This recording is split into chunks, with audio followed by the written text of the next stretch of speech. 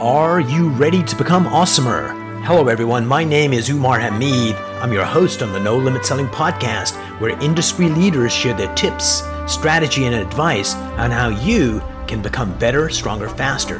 Just before we get started, I've got a question for you. Do you have a negative voice inside your head? We all do, right? I'm going to help you remove that voice in under 30 days guaranteed. Not only remove it, but transform it. So instead of the voice that sabotages you, there's one that propels you to much higher levels of performance and success. There's a link in the show notes. Click on it to find out more. All right, let's get started. Hey everybody, welcome to another episode of the No Limit Selling podcast.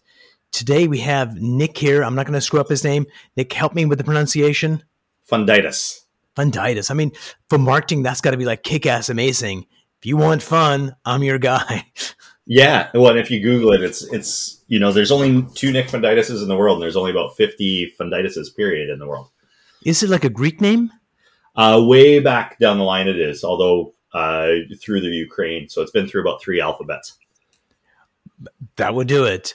So, Nick, you've been in the real estate business for how long? For a decade now. Excellent. So what I wanted to do today, Nick, is for you and I to solve all the problems in the real estate industry and to start solving those. What would be, for agents to be successful in this industry, what would be 3 things that, most agents get wrong that we should take a deeper look at? I think that a lot don't treat it like a business. They treat it like a job. And there's an important distinction there. I think that the business has different hats that you have to put on. So there's the sales and marketing, there's your operations hat, and then there's your clerical and financial.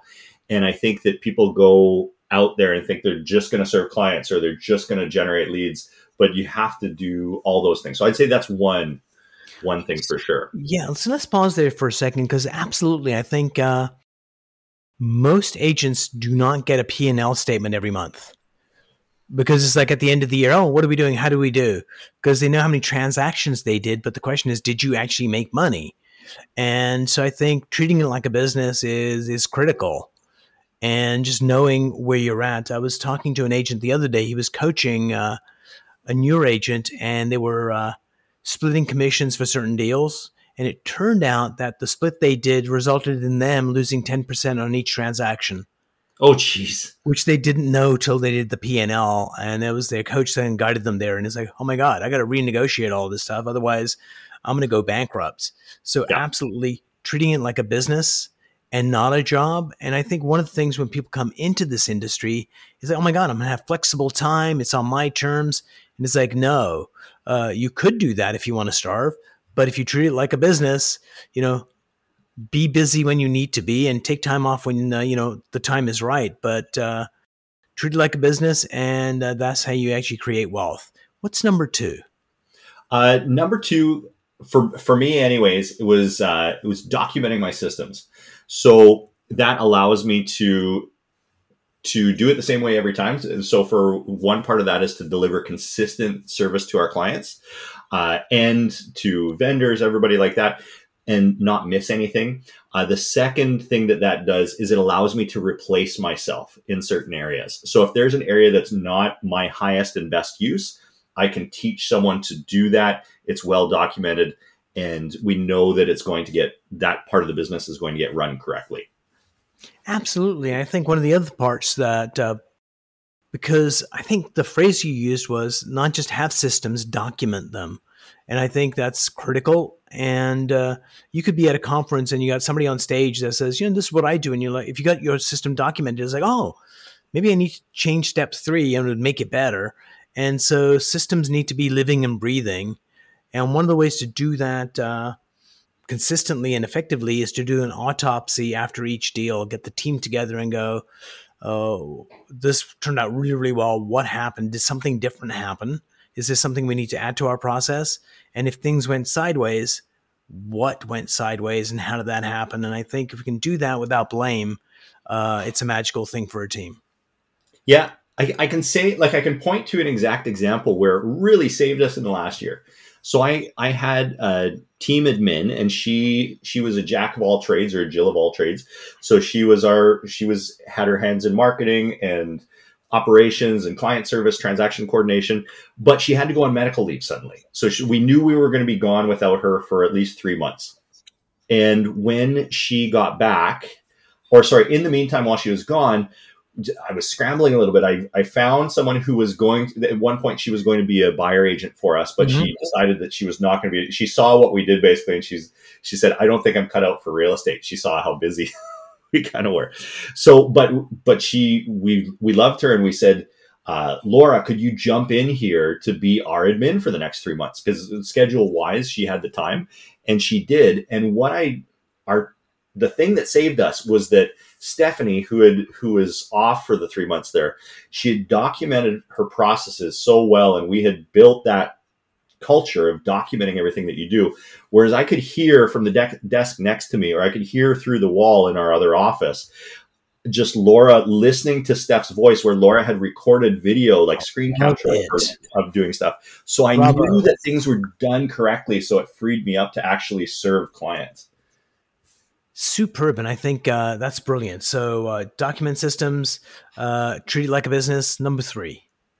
Number 3 is go from a place of service in everything that you do. So every touch point we're trying to design, our brand or our positioning is Ottawa's people first realtor.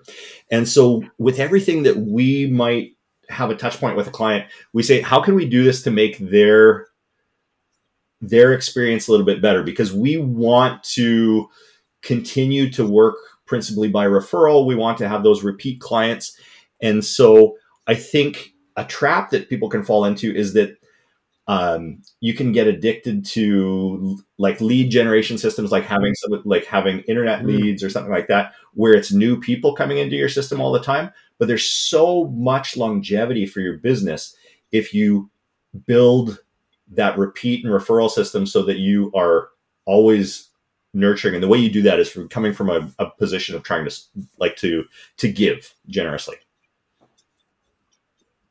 Absolutely. I think putting it so slightly a different way, it's our intent, no matter what we do, is so critical because we all have an antennae that can pick up stuff. It's like, Nick, what do you want? Because I can tell when you're needy, even though it doesn't look it. And I think also it kind of informs us as we behave if we set our intent before we go in to do something. So if I was calling up a client before I pick up the phone, I'd say, my intent today is to really figure out how John's doing and how his kids are doing, and I want him to feel valued. And as soon as I get on the phone doing that, that's what I deliver wholeheartedly. If my intent is, he'll say, "Hey, Umar, what are you doing?" And I can tell him, "Oh, I'm in real estate. I need this." It just does not work. So talk to me about intent. And, as you've been in business, where you've picked up intent that was noble, and maybe a time where you kind of picked up a vibe that didn't feel Yeah. And comfortable. so you can feel it when you're on the receiving end, and a vendor calls you or somebody cold reaches out to you. As realtors, we get so many of those cold outreach to us from lead generation companies and stuff like that. And it just, you can from the first call, it just makes your hackles go up, because that person wants something for themselves. They're not out there to serve. They're not out there to make the client's life better, whether that's me or like our real estate clients. But you can also tell when you talk to somebody who is out there to help. You can, like you said, you can hear it. And when we go out, with our buyer agents, I try and say, have a reason to call. The call doesn't need to be, and it generally shouldn't be most of the time, and ask, are you thinking about buying or selling a home? Do you know someone who does? If someone wants to talk to you about real estate, they know you're in real estate. They know, and it's okay to ask for a referral. I'm not saying that, but let's have a reason when we go touch the people that we know, have a reason to serve them.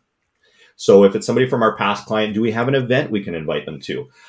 This month, my email out to our whole database was, "Hey, I have a favor to ask." But the favor was, I want I would like Hmm. to know who your go-to tradesperson is.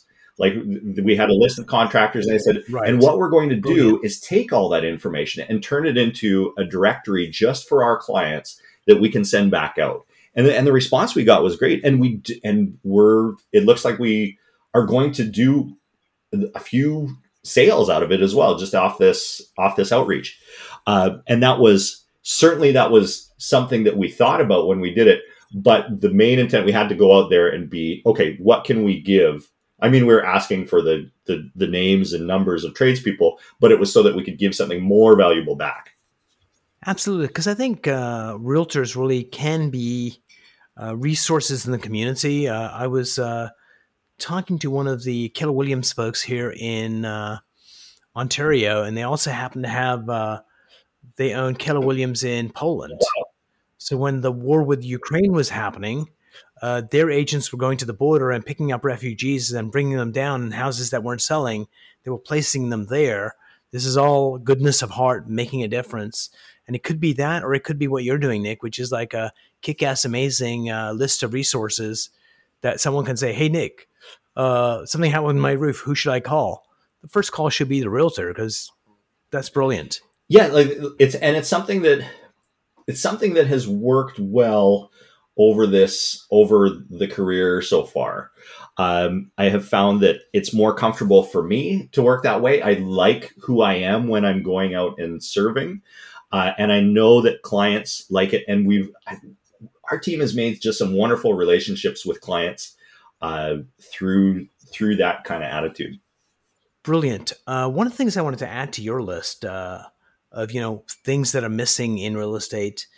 Number 4 for us. So you had treat it like a business, document your systems, come from a place of service. I'm going to add Sure. consistency, the ability to just keep on doing. So talk to me about how you become consistent, and more importantly, how you encourage the team that you're leading to be Sure. consistent. So the way that we do that, it comes from systems, and we build consistency into our systems and into our teams. So where I'm at in my business, so I went from being a solo realtor in 2012 to having an Mhm. admin, and the admin was to take a lot of the administrative type tasks that weren't money making tasks off my plate so that I could focus on serving clients and lead generating. And then, but still, at any stage where you don't have a lot of systems, you can fall prey to kind of like the random acts of marketing where you might try sending out one set of Mm. postcards or do a round of calls, and it doesn't really get you the results, or get the results for your clients if you're doing a listing, of doing consistent, focused effort. So what I've been building year after year is okay. So now we have two admins. We have one who is marketing, and we have one who is a transaction and listing coordinator. And we set out what they are doing on Monday, Tuesday, Wednesday, Thursday, Friday. We have systems and triggers. A lot of it is through our Follow Up Boss CRM that we've programmed in to say, okay, at this stage in the Mhm. listing, you get an automatic email that goes out to these members of the team, and it tells them exactly what they need to do next. For example, our transaction coordinator, okay, the listing has gone conditional, or it's gone firm. You need to contact the lawyer. Here's the template for your lawyer email. Here's what they need to know. Here's what documents they need. And we're just not missing anything. On the sales and marketing side, having a having a marketing specialist where I can take my vision for what we want, how we want to market to our clients, and we have an integrator and someone who can implement that. That gives consistency as well. So we know that there's a cadence to our marketing, that people are regularly being touched. We're having this. They can depend on our newsletter or our e-blast to come out on a certain day. And as a marketer, like Seth Godin would say, it becomes relevant and expected kind of permission marketing. Absolutely. So as you kind of look at, your performance and leading your team, where are areas that you're working on That you I'm to be working on better? me to be better. Uh, I'm working on me to.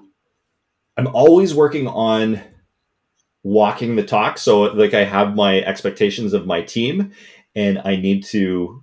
I'm continually trying to make sure that I am also doing my prospecting alongside the team, so that I'm accountable to Mm.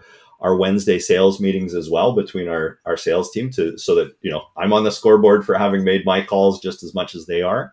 Uh, balancing personal life. So I'm married and I have two young boys. There's Jack's 8 and Aaron's 6, and just making sure that I am conscientiously blocking out time where I know that I will be off work and present with them.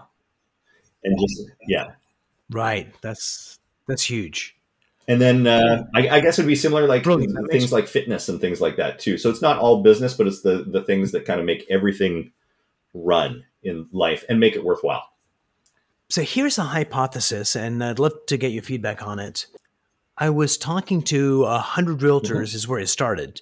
And we were talking about fear getting in the way of us executing. And it could be fear gets in the way of prospecting, or some agents don't ask for referrals because they got some mental hang up around it, or they don't do it consistently. There's usually one area of the sales process where there's fear or anxiety comes up. So we kind of Mm-hmm. shy away from that. So I'd ask them, if you were fearless in that area, how many more transactions would you do a month? And the average that came out was 2 extra transactions per month if I was bolder in whatever that area is. Does that sound like a fair number, do I you think think? that sounds totally fair. And I think for most agents, that would be like a life changing amount of transactions for their business. If they're doing Yeah. 24 more transactions a year, I mean, 24 is a lot more than, I mean, it's way more than the average realtor is doing in a year, right? 24. So to have 24 additional for even the highest performing realtor, it would be amazing to do that.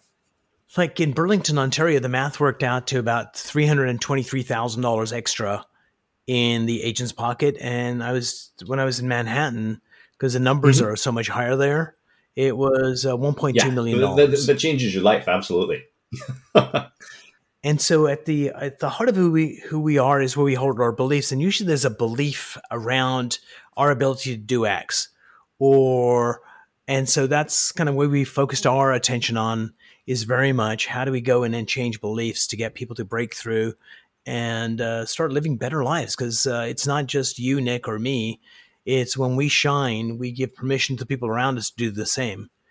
It's when we live smaller lives. See, we don't just impact us, we impact all the people around us, because people don't care what we say. They see what we do. And it's like, oh, Umar's settling, so Yeah, maybe it's okay for me too. I agree with that 100%.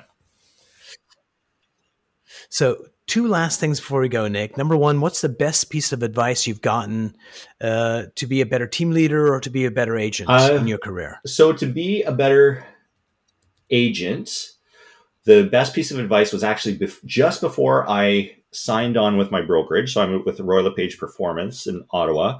Our broker, Russ Perkins, who's still there, he said, there's going to be a lot of different systems that you're introduced to. So some people, there's lots of different ways you can make money in real estate. You can be someone who follows internet leads. You can go kind of the Brian Buffini way with repeat and referral. You can cold call or whatever. He said, but the key is to have a system, put your head down and commit to it and do it consistently. And you cannot fail. You hear like the dropout rates of realtors and the failure rate of realtors. That comes from not committing to something. If you commit to something that's proven, Mm. you will be fine. Um, Well, yeah, and the best on leadership or being a team leader. Part of it comes from, I was an elementary school teacher before I was a realtor. So some of it comes from that. But Rob Marland in our office, he talks about with his team, he says, you need to be close enough to the team to be understood and have that personal connection, but you need to give just enough distance that you can still lead so that you can, yeah. right. Brilliant. And is there a mind hack you'd like to share with us that makes you more productive, faster, stronger? It's not so much a hack, but for someone who wants to do repeat and referral business, I think client events are Mhm. wonderful. And the one that we have done that I think would work in pretty much anywhere in Canada is twice a year we do a tire change day. So this is so we hire a garage. You can look up on our YouTube because we have video of it being done, and it's not anything more complicated than what we show there on the video. We market it ahead of time. We send out an invitation to everybody in our database who is a past client, and we've got that garage booked for a whole morning, and we just have it in 15-minute slots, and we book a few bays. So usually we change somewhere between 50 and 70 past clients' tires. And we do a video to follow up, or like we do a video of the day that we share with everybody that we know, and we share it on social. But during the day, what we get to do is that everybody's coming for their 15 minutes or like 20 minutes to bring their car, have it go up on the lift and come down. And in the meantime, we just get that nice little catch up with everyone during the day. Love it. Most people don't like tire kickers. You love them. That's amazing. That's a sales joke. Nick, thanks so much for being on the show. Really appreciate it. Enjoyed the conversation. Learned a lot. Thank you very much. So thank you. Thank you for having me on. And it was wonderful to be here. I enjoyed this. If you enjoyed this episode, please go to iTunes and leave a 5-star rating. And if you're looking for more tools, go to my website at nolimitselling.com. I've got a free mind training course there that's going to teach you some insights from the world of neuro-linguistic programming, and that is the fastest way to get better results.